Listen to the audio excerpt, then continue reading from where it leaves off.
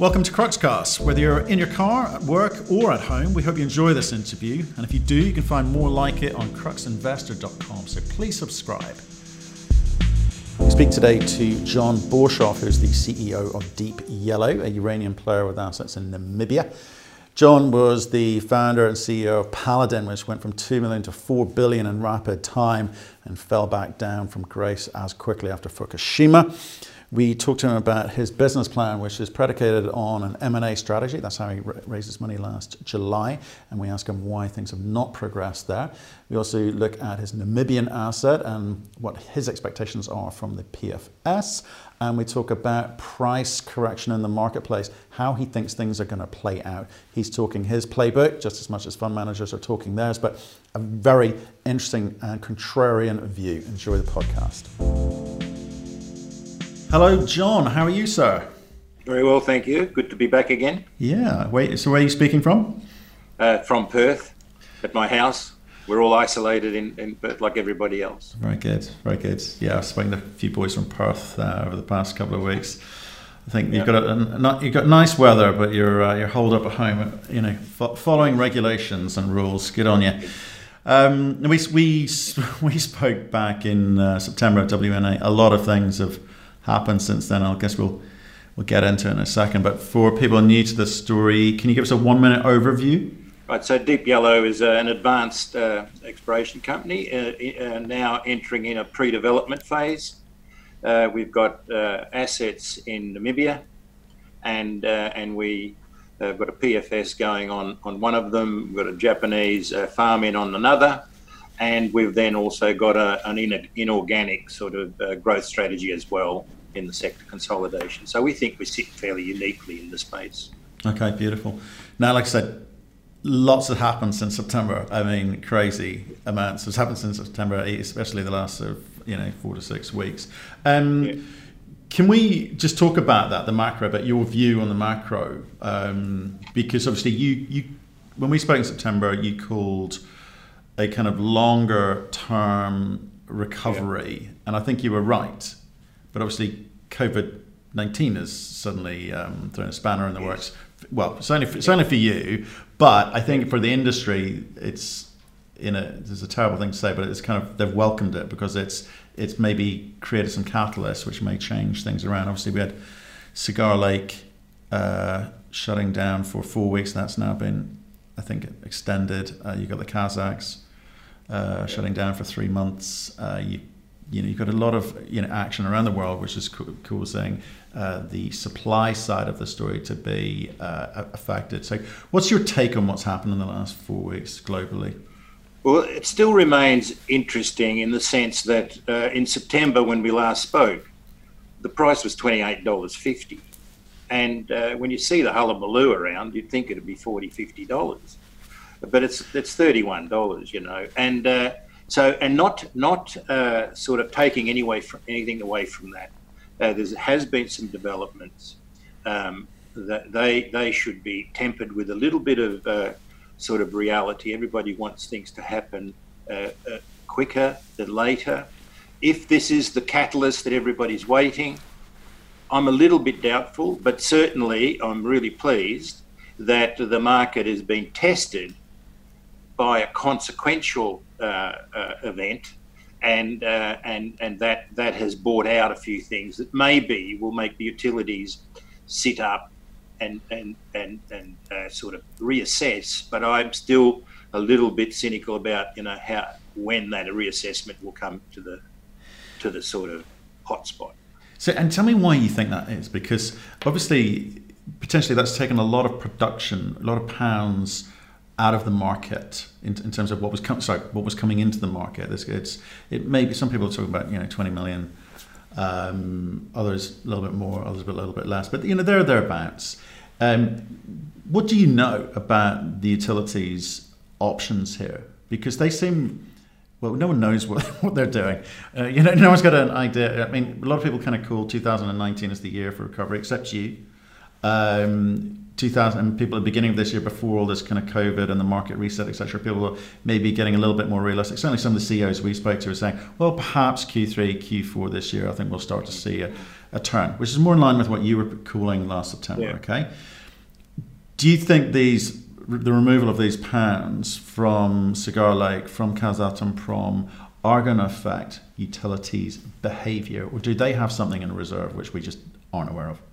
I think the concentration on the quantity of pounds that are off the market is sometimes not the only issue that people should think about.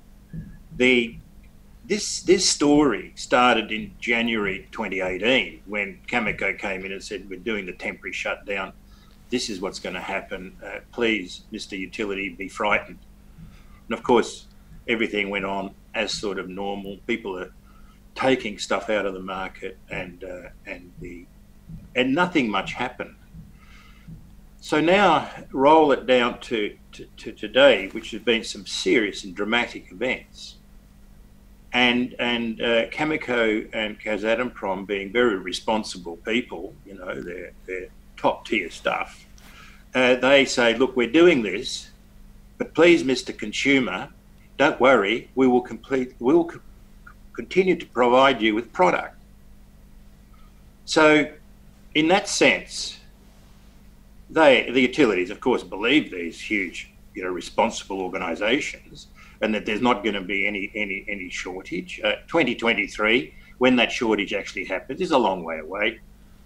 And you've got, you know, sort of these projects online. You've got a lot of people promising a lot of pounds. So I don't see that shockwave coming through to that extent. I do see that the real unknown is, you know, how long can these operations stay offline? Because I don't see anything different in the pandemic as it is today, as it was 4 weeks ago, as it will be in 2 months ago. So these sort of steppy, jumping type things where, yes, there's a chance, no, look, we'll keep it. Really what we're doing it for is for our people, which is great, governance and all of that. But in this whole thing, there's got to be a sting in the tail to the utility. Say, look, this is, yes, we're doing it for this reason, but here's something else happening, and we want better prices or something. That hasn't hit, I don't think. So I wouldn't be surprised if in this sort of a little bit of a rise, it wouldn't surprise me if it sort of goes up to, you know, mid-30s and then comes back again and sits in that 30. You know, let's see what's happened. It's so volatile, but I think that the story has been out there for 2 years. To a degree, Kazatomprom has participated in that story. I'm down 10%. You didn't know where it's come from, but they said down. Poor old Cameco did go down, lost people. And now, however, I think more serious questioning will start happening. That's interesting. You named a date, or well, a year there. You said when the shortages happen in 2023. So again, come back to the question, which is, what do you know? Do you think utilities can, you know, get through to 2023 and still feel confident that they're going to be able to, you know, have the supply of U3O8 that they need in reserve? Yes. So I think that if you believe the WNA forecasting, which is another question we can go to, but let's say that's sort of there, and let's say the crossover is between 23 and 24, whenever that happens. So by the very nature of that curve, there is supply up till then. The curve shows that you're above the demand line and they're eating into that little bit of inventory. So there's no threat until the shortage happens. So if people are looking 2 years out, it's once you're looking out beyond that, when you're in this sort of black territory, where yes, you have got some certainty with the idled capacity that's out there that will come online, which will be more difficult than one thinks about getting that online. It'll take a little bit longer. And to counterbalance that, it will be that the enrichment sort of component that feeds into supply will disappear, because by the very nature, demand is up. So the enrichers will be, more now concerned with providing real product rather than sort of spinning out this sort of yellow cake. So that's just going to balance what's lost from the enrichers, the capacity. 30-40 million pounds on idle capacity, 30-40 million pounds that enrichers are providing. That's going to evaporate with demand. So even now it comes, where is the new capital, the new capacity, and the time it'll take, the granularity in that sector. And I think, the utilities and the sector generally have to start looking and saying, look, where the hell is going to be this going to come from? The builders, who are they? What are they? And I think that that's the area when the utilities start poking in that space where they're in sort of absolutely new product needed, and there's no response from existing producers. There is a response from the hopefuls, which has got a risk to it anyway. That's going to be longer than shorter, and so the consumer industry will start fighting itself and eating into itself. They'll be competing then for pounds that are available, which will be by very nature short. Not the only shortage above; it's the people are going to compete within the existing capacities and fighting for those pounds, and that's then the real catalyst. So that's fascinating. Obviously, you're referring to WNA numbers 23, 24 for the crossover. Yeah. Obviously, with these pounds coming off it's only been a month, but yes. the view is that it may go on 3, it may go on 6. Yeah. With those pounds coming out, that will bring forward that date. So it may be 2022, 2023. But your view is there's still enough inventory out there for, obviously the Kazakhs have enough inventory to supply their contracts, and they only do contracts. But you think Cameco will find it easy to fulfill their contracts that they've got for this year? I think it'll just become a bit more expensive, because it's against what they're realising with their contracts, what price they're realising, around plus or minus 40 plus or minus $2. And they've been buying it at 23, 24. There's a big coupon there. Now it gets to they're buying it at 32, 33. All of a sudden, there's not a big clip on the coupon going through. So then there's other pressure that companies will have to think of. Say, goodness me, we'd better start this bloody old crank handle of a project and start producing at lower prices and get the margin up at whatever. Look, there are all sorts of quandaries and predicaments on how you start up. And if it's a slow price move, in other words, it goes up, but it's going slow, that's going to be causing a lot of trouble with people, even the ones that have got mothballed capacity, because they want it to go up so they can capture some of the upside contracts and improve on their deteriorating position today. Whereas, of course, Kazatomprom is in a slightly different position, because Kazatomprom works on spot price. So it doesn't have, to worry about locking in term prices, having that sort of security of supply.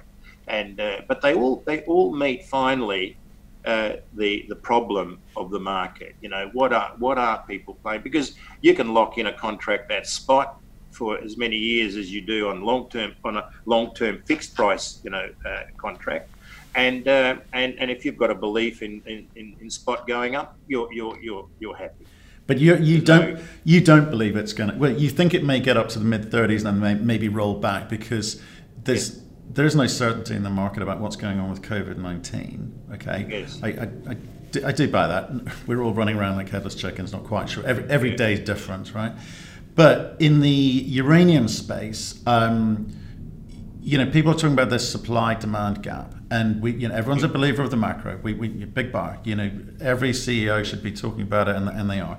But it's this uncertainty around how much inventory is sitting out there and what the options utilities have that is causing consternation. So, if let's say you're right, it goes up to about 35, rolls back a little bit. It's not enough to move the dial, get people into production, or even be able to go and have conversations about getting funding to get into production, right? So when do you think it's going to, at what point do you think it's going to move from that mid-30s number up to something more reasonable, like, with, I think people about 4 handle, 40 something, to be able to allow them to get financing, to allow them to think about getting back into production? What's your view on the timing on that? So my view is that I think we've got this horrible twilight zone, which will be 30, mid-30, where, it's good, compared to what it was, it is, but it's not anything to build an industry on. And then you'll get let's say, a range of 40 to 50. So in that sort of situation, you by very nature then, if it goes 40 to 50, that means, demand's there. That means more product has to go from the enrichers into to the consumers as fuel. That means that is evaporating. The mothball company, the mothball comes in, it's justified. They can reset at 45 or 48, whatever they want, and you'll get that fixed amount of product will come back in the market over 5 to 9 months. It'll take that much for people to get things sorted. There's going to be finance required. There's some juniors out there that want to fire up, all of that. So it's not going to all come in together. There's crews to establish. There's normal issues. So now that all it's doing is maintaining the status quo of what it is today. It's not bringing any more. It's all it is you say, I'm translating the enriched material, from the underfeeding that's coming across. Now I'm in that place. I'm bringing in the mothballed capacity. So status quo.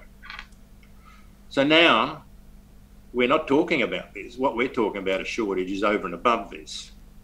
The one is a translation of supply from one place to the producers, and the other is new capacity, new infrastructure, and all of these sort of things. That becomes a different story. That becomes and all the companies, and no matter what they are, and let's say they all can do it, but all of them can't do it in 2023, 2024. Some of them, if you've got to say, oh, look, I need a $70 price, that might put it out to 2025. Nobody's going to finance them at today's price. And how do you finance today for an outcome in 2025 when you can't raise the finance on that price at the time, which might be 50? So you can only organise all of your things when the price is reached, not in anticipation of that price. Maybe a utility will come in and forward buy and anticipate that future, but very rarely will they lock in a price that much and reset the whole market. So there's a whole lot of things that sort of fire up, and really the canary in this uranium mine is actually spot price. Spot is more reactive. Yeah, we say, oh no, it doesn't matter, and then long term follows it, because it is an indicator of sort. If spot is staying out there, and let's say it goes to $50 tomorrow, and you say, oh no, it was only one trader got caught and he had to do it. Well, let's say it stays a bit. Well, all of a sudden it authenticates long-term pricing, and so each will play and jockey each other along in terms of where price will reach. But the whole event of getting new capacity into the sector is not as simplistic as people think. Oh yeah, we'll get the crossover and then boom, boom, boom, all these people will happen. The realities of financing, staff, a bloody whole lot of things will start coming in and affecting right, even on the best model. Beautiful. Okay, so that leads nicely on to where I want to start getting into with you, which is around juniors. Juniors with teams that have not been in the industry. You're, I think, widely acknowledged as being the father of this industry with your huge success at Paladin, and obviously it came off as quickly as it went up after Fukushima. But nevertheless, you built that company into a $4 billion company. That's from 2 million. So you saw the gamut, right? Yeah. So I do appreciate you understand how to build a company in the right market conditions. So we are not in the right market conditions now. There's a lot of juniors out there who are just either hunkered down or trying to raise capital. We've seen a couple fail to raise capital in the market because the generalist funds are not yet confident. The specialist funds aren't actually that big and perhaps can't keep plowing the capital in. What's going to happen to those companies? Do you think that they're going to be swallowed up? Because we're going to lead very quickly onto your business model in a second here, I suspect. But do you think what do these companies need to do to survive? And do you think they're going to be able to attract the capital now in today's conditions, or even pre-COVID conditions, to get through to where you think the market's going to turn, which is, let's face it, towards the end of this year by the sounds of it? So one of the big differences in this market compared to what it was on the upside of when I got Paladin going, is that there were a lot of people with a lot of money in the industry that wanted to secure their project pipelines. Rio, Cameco, Areva, or now Orano, and the Russians. So there was a lot of money, even the Russians through Uranium One that was back. So in that way, there was an exiting ability here to say, "Oh, look, I've taken this project to this level honourably. I go now, give it to this other company, and off it goes." So that's how a lot of these express themselves through the system. What happens now? There are not that many swallowers around. You can argue that the Camecos, the Kazatomproms are there. They've got a few ideas maybe for some other extra things, but not that aggressive within the system. So now it becomes, where do the juniors, and I consider ourselves in that capacity, I think, where do they get? What do they do? And I won't go into the individual abilities of each of these, but the juniors are eternal optimists. So they will never admit to not being able to do something. In fact, the very reason they're there is because that's the nature of the beast. But even realistically, people can see that maybe a 2 + 2 can make an 8, rather than just burrowing down with your own project, not seeing something that the sector needs, and they may not be in a position to drive that themselves. So it needs a pragmatic thinking from some particular juniors to say, look, if we do X and Y, this is what can happen. But there's a lot of Ys, but there's not many X's around, and how this can happen. I consider maybe another one that I know, and but it's a scarred area of post Chernobyl, as I've said before, post Fukushima, a very, very tortured sort of industry, and that reflects a lot in the people that are there, commendably hanging on. But there's got to be some unravelling here, I think, in terms of making a legitimate other cornerstone company in this sort of supply chain. And I'm not counting the next gen. They're big project, whatever happens to that, they're standalones. But these ones that are a bit smaller, more expensive, they've got to be fit into a different sort of trajectory, I guess. So, given you said there's no swallowers, to use your phrase, out there, some of these juniors are, down to hundreds of thousands of dollars left in the bank. If they can't attract money, and some of them haven't been able to attract the sorts of money that they need, because it's a very unattractive sort of money. They're asking for money just to pay salaries and keep the lights on, not to do any work. There's no value being created. So dollar for dollar, your dollar is becoming worth zero, in effect, as an investor. Okay, that's the way I think about these things. So it's unattractive investment. Without any buyers out there, though, there's no one going to come in and do a takeover of the company or an asset purchase, because no one's going to get funded for acquiring uranium at the moment, are they? Well, it depends on what you can do with a story. That's right, because here comes the guy and he's got a project, and he's there and he says, I'm going to do something heroic, and they say, well, oh yeah, okay.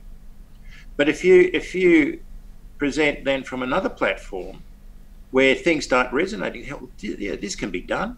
We can work it. There's a certain track record about it, and I'm not sort of blowing the trumpet of the, but it's there to be exploited, and that's where I see, and I think it's essential that the industry does something like this, not for Deep Yellow or anybody, but basically for the industry, for the sector, the minnows. You know what I mean? We're minnows, and some of us need to turn ourselves into sharks, and play in the big pool, and that is what then makes solidifies the supply sector.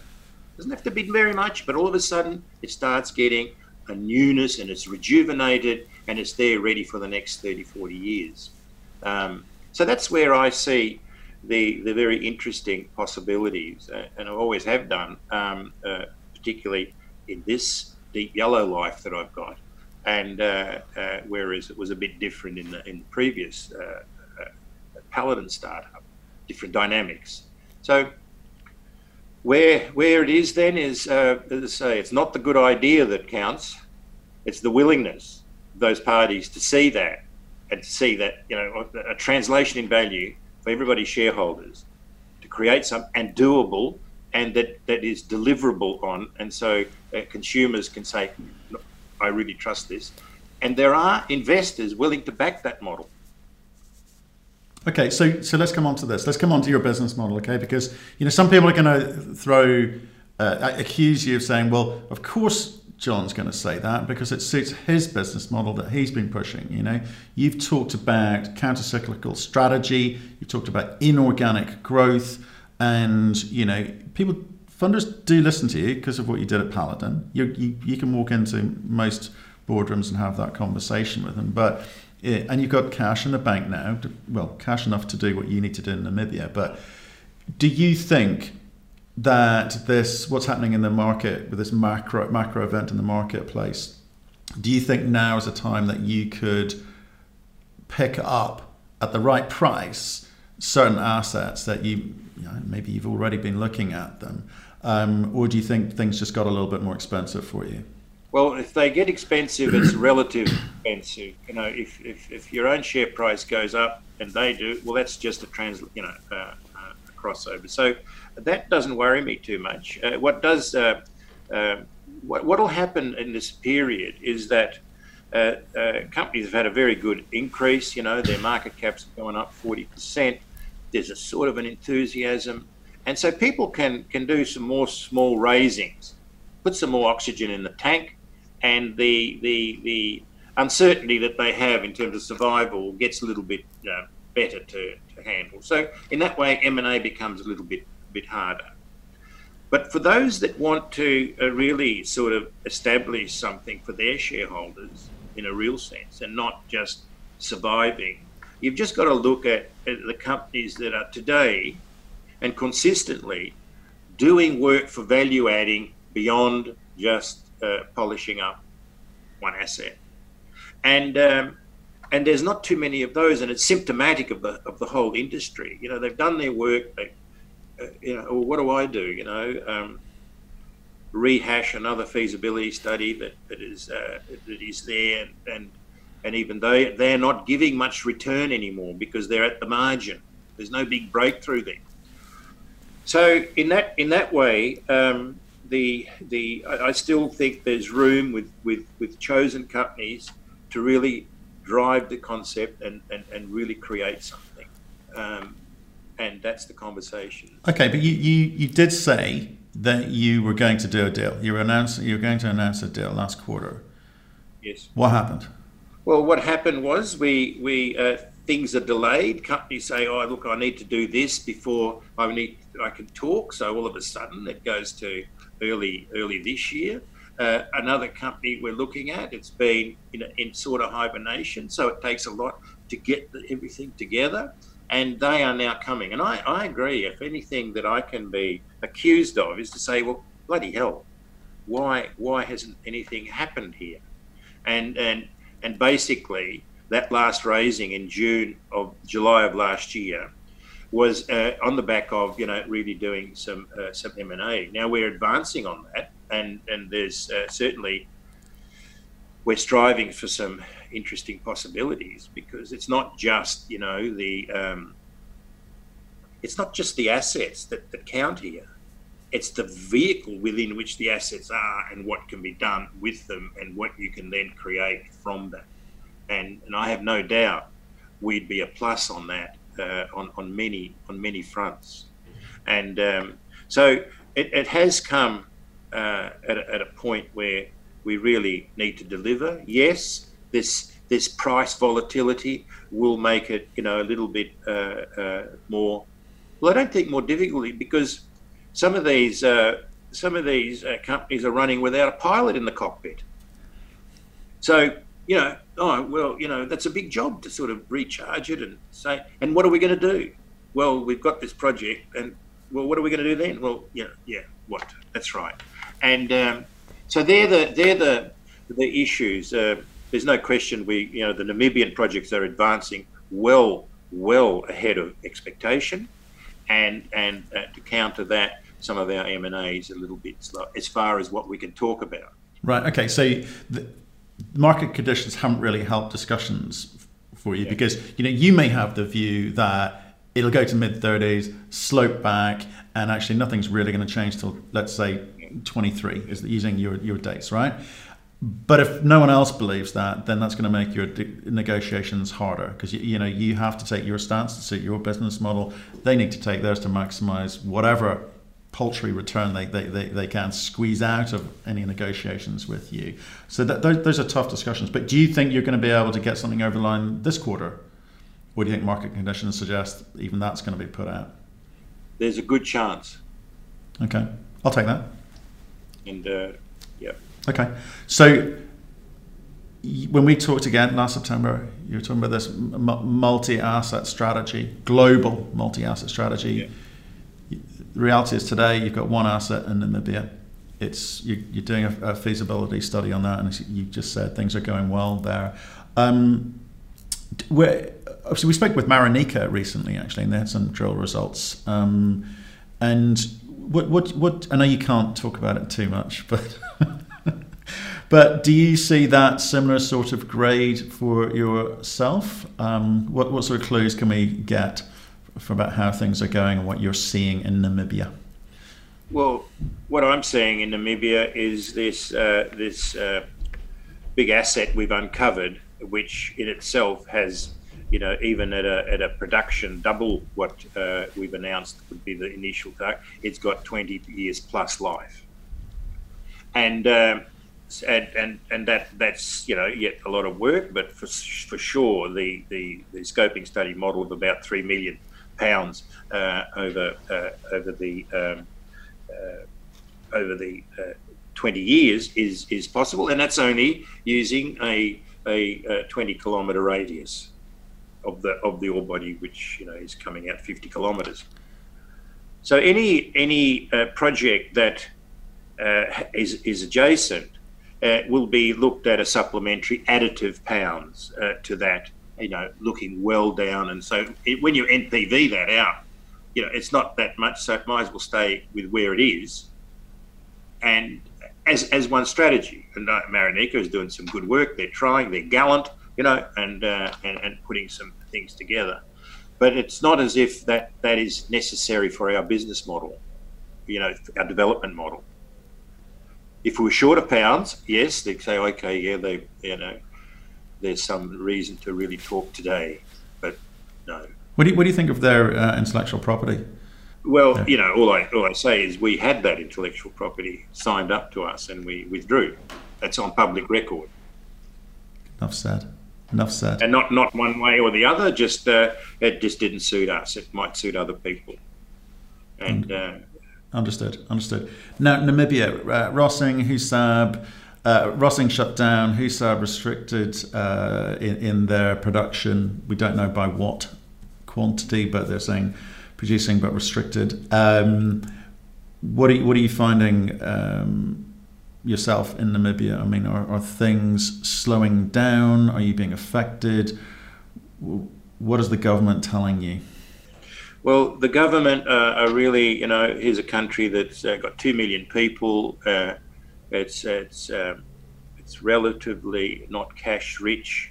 It's got a pandemic in its back door that can be sort of fairly devastating to these poor communities, and they've come up to speed, very, very quickly, making some adult decisions on how to tackle this while preserving some of their industries. So the whole thing is, yes, there's the exempt ones, food and you name it, security and medical.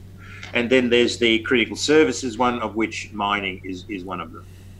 Now, in the mining, they made two announcements, clarified the minister on his second announcement, and essentially what they want to do is that while this is in steady as it goes, but really leaving it up to the operator what they think should be happening, and where each operation is not the same. One guy can say, look, I'll stop my mining and I'll continue producing full blast because of stockpiles.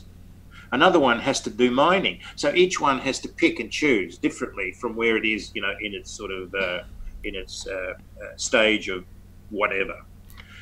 So I think the industry is doing very well. It's sort of trying to apply the Australian model, where Australia has got an industry that's going. They're working it with lockdown, with procedures, and all of this. The thing is, like anything where I feel a little bit a bit annoyed, is that a lot of people use the shade under the pandemic tree to make decisions which are not necessarily because of the pandemic.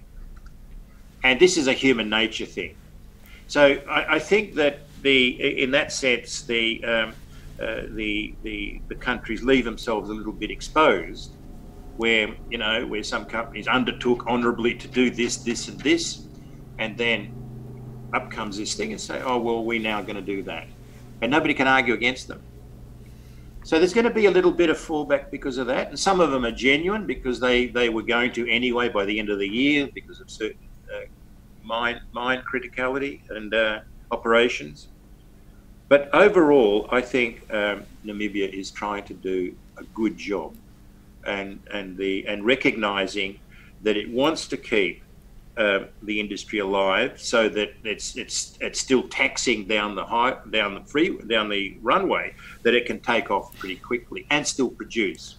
Husab is working to the extent where they had one case and managed it and didn't shut them down. They're all working through it. So that shows a commitment of both Husab and the government to take a pragmatic approach. Okay, and what about Namibia generally? Before this, obviously, as you say, it's dependent on mining. It's very critical in terms of income taxes, etc., employment. Tell us a little bit about Namibia as a mining jurisdiction, because we've spoken to other CEOs with companies in there, obviously Marenica, Bannerman, etc. So the countries like Namibia, they really, they're working with a revenue side that doesn't quite match sometimes the expenditure side. There's employment issues to consider, and some of them say, oh yeah, it's overbloated public service. But you can understand this balancing act, and you can't be so sort of pragmatic that you just torch the whole place. So they do realise and they understand that there has to be some turnaround in commodities going forward. that will then get them out of their current spot, and they try and limit taxes to the extent possible. There's a lot of discussions, this and that, and then finally there's a compromise between industry and government to reach there. So I think there's a genuineness about Namibia. There's a sophistication in the industry between the government, the executive, and industry bodies that represent industries, and so there's dialogue. So nothing sort of happens at the whim on one Saturday afternoon to say we're going to nationalise or something like that. So in that way, it's the country is good, and we just wish them well. That I think in the end, uranium will get them out of the NUA, and that's a 2-3 year issue. Maybe the more optimistic say it's earlier. Okay. But it's it's definitely showing signs that, goodness me, Namibia is a great uranium country, and it looks like there will be some recovery in uranium, which will have big positives for their position. Okay, and so you're saying the PFS, your expectations are good. You've nothing to change your mind on that. Are you, and I guess because you've got cash, are you going to continue full steam ahead to try and get into a feasibility phase quickly? Or, I mean, what is your timing on that, actually? What's your expected timing? The timing is that we will have a PFS by halfway through, let's say September, October. Yeah. This will be more than most PFSs because of what we can put into it while we're doing, and there's going to be a lot of other work that needs to be put in the feasibility stage, environmental, tuning up on process design, mining, and all of these sort of things. So what will happen though is in that September, October period, it will be a platform from which we will look at the market and to say where we want to do on our sort of landing for development decision. And so it's not going to be, a risk about process or anything like that. It's just the time of getting the mining lease application granted, getting, talking to people then about production to the potential customers at the appropriate time. So it might be that theoretically you say, right, by mid 2022 is a good time maybe to make a development decision. Okay. Hypothetically. Okay, hypothetically. And then we go to that on that schedule. So, I mean, I'm just I want to bring it back to your belief in your business model, which is basically an acquisition model, right? Buying up globally, relatively inexpensive uranium assets, which you know how to develop because you've been there and done it before. The reality about, obviously, African assets, they're lower grade. The Canadians, bang on about their high grade stuff. Obviously, they've got permitting issues and licensing issues, so it swings and roundabouts. But Namibia isn't the stellar project that you expected to use as a springboard into this global acquisition strategy, is it? Namibia has got a good chance for us making a tier 1 asset, and even if you say, oh yeah, well, let's see, it'll come out, and I'm not saying because of that we are putting all our eggs in that basket, but things are coming out at this stage showing good indicators, which we will state as we're going along. And there's no good talking too early. We gave a little bit of indication in the quarterly to say, this is where it is and how things are happening. And so there might be a good chance we could improve. It might be that what we're doing here has got implications for some other things that we can apply our learning now to that possibility. So that gives us another advantage. So no, I think that the Namibian project has got a good chance to be a good little solid project that may produce between 2.5 to 3.5, 4 million pounds a year. But you're going to need a reasonable spot price to be able to do that, aren't you? Yeah, so it's a kind of, it's an average, it's a good, I like that, for a good solid project. It's not stellar, it's not exceptional, but it will at the right price produce. So your ambitions are going to be slightly stunted or restricted depending on what the market price is, but your expectation is you don't need to make a decision until 2022, and based on what you were saying, the market will have developed and evolved at that point. So because you've got cash now, you can work through to that point, 2022. But what you can't do is burn through 14 million in cash, because that was given to you on the premise that you were going to make acquisitions. So is your business plan alive and well? Yes, it is. And the other thing is that look, I want to park the project that if the spot price is not where I want it to be, we're not developing it. That's it, QED. What we have got when we say that is we've got surety that once we fire it up, we will deliver on pounds. So that's something that may or not may be attractive to the utility. The whole essence of our talk is here is that yes, we've got to deliver on the M&A side, and